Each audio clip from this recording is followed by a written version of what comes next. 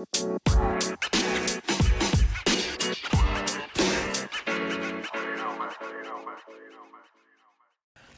we are back, and we are in the mood for film. So we've just come back from watching EO, the new Jerzy Skolimowski film that was a joint winner of the jury prize at Cannes this year, and is the story of a donkey and its adventures and misadventures in its interactions with humans. Pretty much like, it's been compared or talked about as a film that's an homage to Bresson or Balthazar, but the director doesn't actually mention, or at least not today, he didn't mention anything about it, so we're a bit unsure why. I mean, we can see the comparison, but we don't really know if the film is really an homage, because he talks about how he first decided to do the film, and then it's like he was in Sicily on holiday, and then he came across this live nativity scene, and then ended up choosing a donkey as the main character of the film. Yeah, it was interesting the way he talked about how they hadn't decided and they just came across this donkey and they were, just sitting there quiet, observing, and how that's when they thought, oh, that would be a great, animal to be the lead character in our film. And so maybe they thought, oh yeah, just like an Osar Balthazar later, but I'm not sure if an homage is really what they were going for. But yeah, as you say, it's of clear comparisons, because it is really about this donkey and his relationship with humans that he meets along the way, and how horrible they are mostly and mistreat him, but not always. But it's also formally very different from Ohazar Balthazar, because it's the cinematography is really quite kind of flashy, and it's like a horror film almost. Yeah. There's lots of red, light and lots of red scenes. Like surrealistic scenes, and it's beautifully shot by Michal Dimek, and the score as well is really so beautiful and really astounding. We did, I did gasp at one scene that seems really kind of out of place. I'm not sure it's a spoiler to say Isabelle Huppert. It kind of turns up out of the blue, but and then suddenly they're in some camp melodrama where she's throwing plates, and you're thinking, what on earth is this about? Where's EO? But and then it gets back on story again. I don't normally.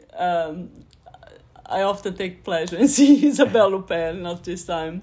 But it's because the director and his co-producer and screenwriter Eva Piaskowska were there, and they talk about how in the editing room they felt less and less drawn to the humans of the film, and a lot of the scenes were cut. Unfortunately, not this one. But it's like you're really drawn to the animals more than the people, and it's just so beautiful. And he's such an expressive animal. So the scenes of his face and the eyes, and it's really they're really moving and beautiful. It's so melancholy. There's shots of the close-ups of his eyes as, these things are happening around him, and you kind of project your own kind of emotions onto him, I guess. But it's, mostly, really moving, I thought, and well deserving of tying the jury prize at Cannes this year. Yeah. And it's the Polish entry for the international feature competition category. Sorry, at the Oscars, so it's coming out in the UK in February, 3rd of February. It's the BFI is the distributor. It's out in Poland now, and the director talked about he feels he achieved something with the film, because there are already campaigners and people talking about burning fur. I mean, there is a scene in the film with foxes as well. And yeah, he feels like pretty, good that something is being achieved with this, even if it's, fur production is still legal in Poland, so he feels that it should stop. But yeah, it's a beautiful film, as you said before, very accessible, I think. I think it is accessible. So I hope it does well. And last night we both saw Close, the new Lucas Dont film, which is also another Cannes winner this year. It won the Grand Prix. And it's also another entry for the international feature category at the Oscars for Belgium. So it's a story of, 2 13-year-olds boys who's very close, like brothers since they were children, and who start growing apart a little bit because when they start high school. So it's a very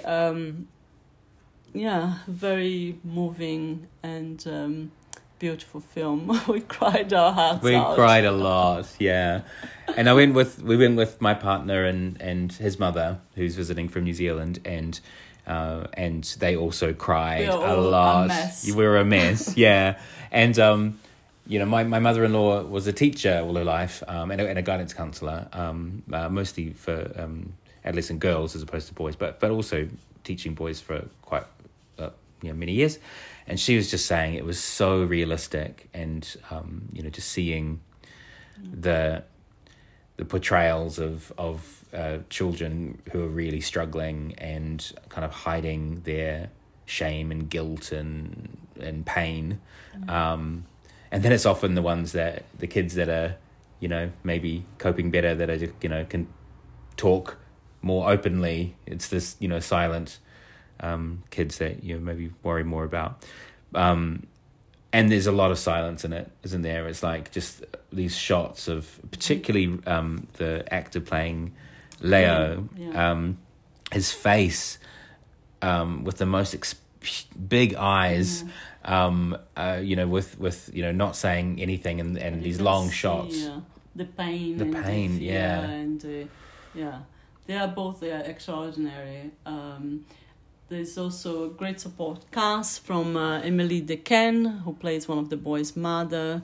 You might know her from Rosetta, one of the Dardenne brothers that won the Palme d'Or almost 20 years ago, or over 15 years ago.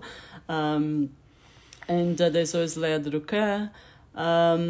It's just it's one of those films that really stays with you. And it was interesting, both the director and his co-screenwriter were there, and they talk about how the idea of the film came, which is it was a psychologist's report that he read about a study with teenage boys, how they changed their, how they view their relationship with their peers, especially male ones, at the age of 13 or early teens. And then when they ask the same questions at 15 or 17, it's already changed due to, all the pressures of society and patriarchal society and how, they are supposed to be seen, or he was saying as a queer kid growing up, it really resonated with him, and I, as a queer kid growing up in New Zealand, I totally, it resonated with me as well, that that pressure, that societal pressure to show that you're not gay, and how that makes you kind of put on a front and and maybe play mainly sports. Not that I did much of that. but one of the characters does. He does. So it's just like he does. And then one is is more into arts, and it seemed more like, sometimes more of a girl thing, or a feminine. Yeah. But yeah, it was sad to see that, and see the how it affected their friendship, and it was almost like brothers, like they were so close. Yeah. But yeah, it's a beautiful, beautiful film, and it's a movie. It's the distributor, so will be streaming. I don't know, the next few months, but they did talk about February as did they? Or yeah, no, I was another... as we're filing out of the cinema, and I'm eavesdropping on Lucas Dont, director, talking with people. He did say it was Mubi, and that it was, and he mentioned February, but I'm not sure whether that is for when it's going to be streaming on Mubi, or when that's going to be cinemas. I have a feeling, just the way that international films, up for Oscars or whatever, usually are released here, usually in cinemas around February, and probably a couple of months later, or a few months later on streaming.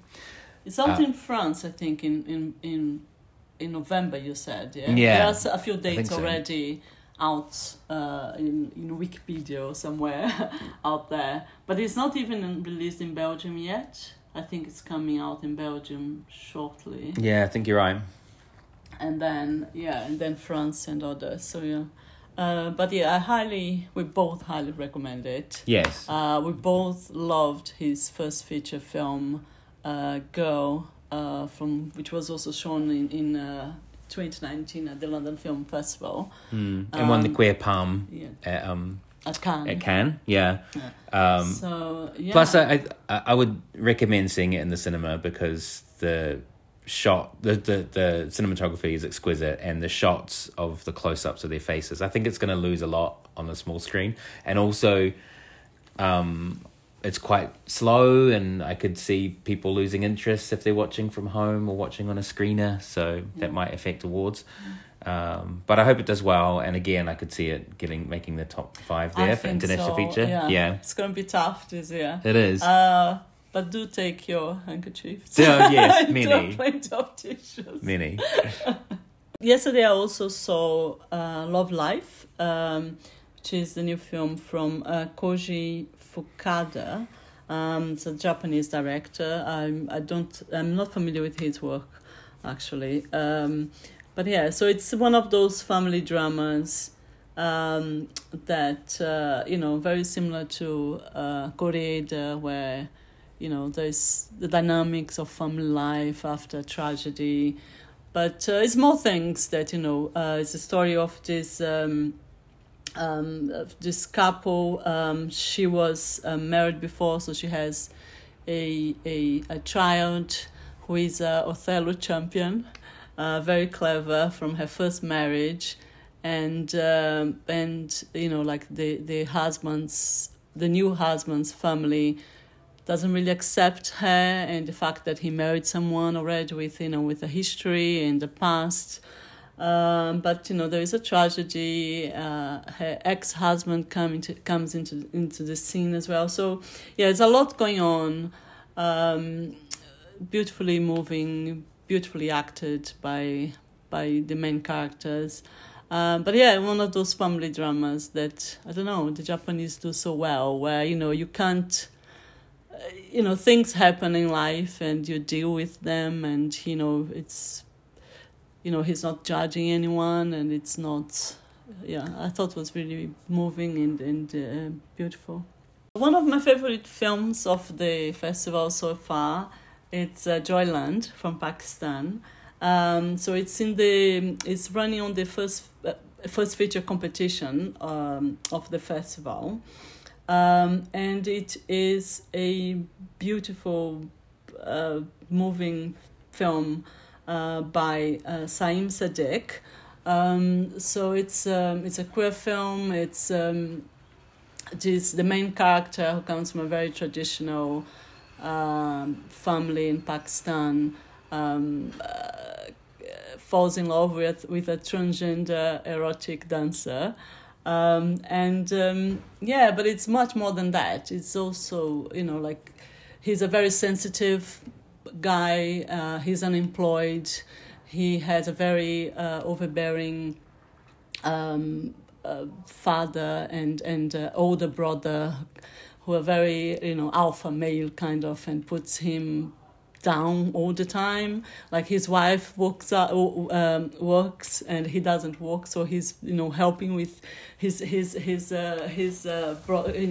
taking care of the kids of his brother, cooking and doing some housewife duties. So he's and finally he finds a job as a backup dancer at this exotic theater. And that's falling in love with the this transgender dancer. So it's a film full of pathos, but also very funny scenes, as you would expect when someone is leading a double life and hiding his whatever job he's doing from his family in a very conservative neighborhood. It's beautiful to see his relationship with his wife, but also seeing her as a woman who's, in such a patriarchal society. Both of them are very much have their lives completely, their dreams and their plans crushed by this environment where they live, where it's so suffocating and so full of rules and. It was a revelation. The film is also it's the first film from Pakistan that made it to the Cannes Film Festival. I didn't know that. So in the Un Certain Regard section, it won the jury prize, and is also Pakistan's entry now for the international foreign international feature. I know, I always get this confused. I just want to say foreign language. I wonder if Pakistan has ever been nominated before for Oscar. I don't know. We'll look that up before next podcast. I know. Yeah, so it's such a beautiful film. It's moving and funny, as I said. It's a very sensitive film, and it was surprisingly also produced by Malala Yousafzai, who was there to introduce the film. So that's amazing. Yeah, so she most of the cast were there, and the director. She talked about how she's been an activist all her life, and last year she decided to expand it and start a production company. So, and she was invited into this project. And this is the kind of films that she that's the kind of films she wants to, to explore, like showing people's, lives and struggles and, So she was introduced. She read like a beautiful introduction to the film, and so it's very exciting. I discovered then that she now is working with Apple as well. I think she's doing a project with them. No, I didn't know. So producing series or something. So yeah. Wow. And spending my evening with this film. What were you watching? Yeah, John? you were watching Malala and this incredible film that was really moving, and I was being subjected to colostomy bag jokes and sex offender jokes. In what was a pretty awful film, the world premiere of The Estate. How exciting. Yeah, the world premiere of The Estate. I was at Prince Charles Cinema. The director was there, Dean Craig. And the cast is great. It's Toni Collette and Anna Faris play nieces to Macy and Savannah. And they're nieces to their Aunt Hilda, who is played by Kathleen Turner, who I love. But again, Kathleen Turner is dying, and they're trying to get the inheritance. And it goes, as I mentioned, from colostomy bag jokes to jokes about her jokes about her, you really know, awful. it's awful, you know, like it's constantly making jokes about how she's so old that that having sex with her would be the most horrible thing, and the family are like, you know, trying not to vomit thinking about it. They enlist this guy on a sex offender list to that end up being someone trying to get him to have sex with her because she had a crush on them at high school. And then there's like, you know, penis out joke. Oh, it's pretty awful. However, my partner and my mother-in-law really enjoyed it. And I think it's just a matter of taste. It's like if you like, you know, Dirty Grandpa and that kind of thing, then it's going to find its niche, I'm sure, but it was not for me. So talking about award seasons, do you think it will make it into the Razzies? Maybe. Yeah, maybe. It also really felt like a streaming film that was like lucky to get into London Film Festival, I think, because it's a Sky original, so I'm not sure it's even going to make it into cinemas here. But it does have a release date, a limited release in November, I think, in the US. I don't think so I'll be seeing you'll have the pleasure to watch it yourself. I must say, David Duchovny is in it, and he gives it his all, and he is quite funny in parts. But yes, not for me. But many great films to come. Also, you've seen a few films that we haven't got time to go through today. Yeah, so maybe we'll talk about this. Yeah, I saw 2 other films on my first night. Oh, no, I have already seen... No, there are 3 other films. Yeah. Sorry. But yeah, especially there was one, Sleepy, the one from Belgium. But we can talk about it next time. Yeah, hopefully tomorrow we might catch up and talk a bit more about... films that we're seeing, including we're seeing The Sun and Alcaraz, the Spanish international feature and submission. Golden Bell winner at this year's Berlinale. So yeah, a lot of exciting films coming our way. Yeah, so stay tuned. See you tomorrow then. Bye. Bye.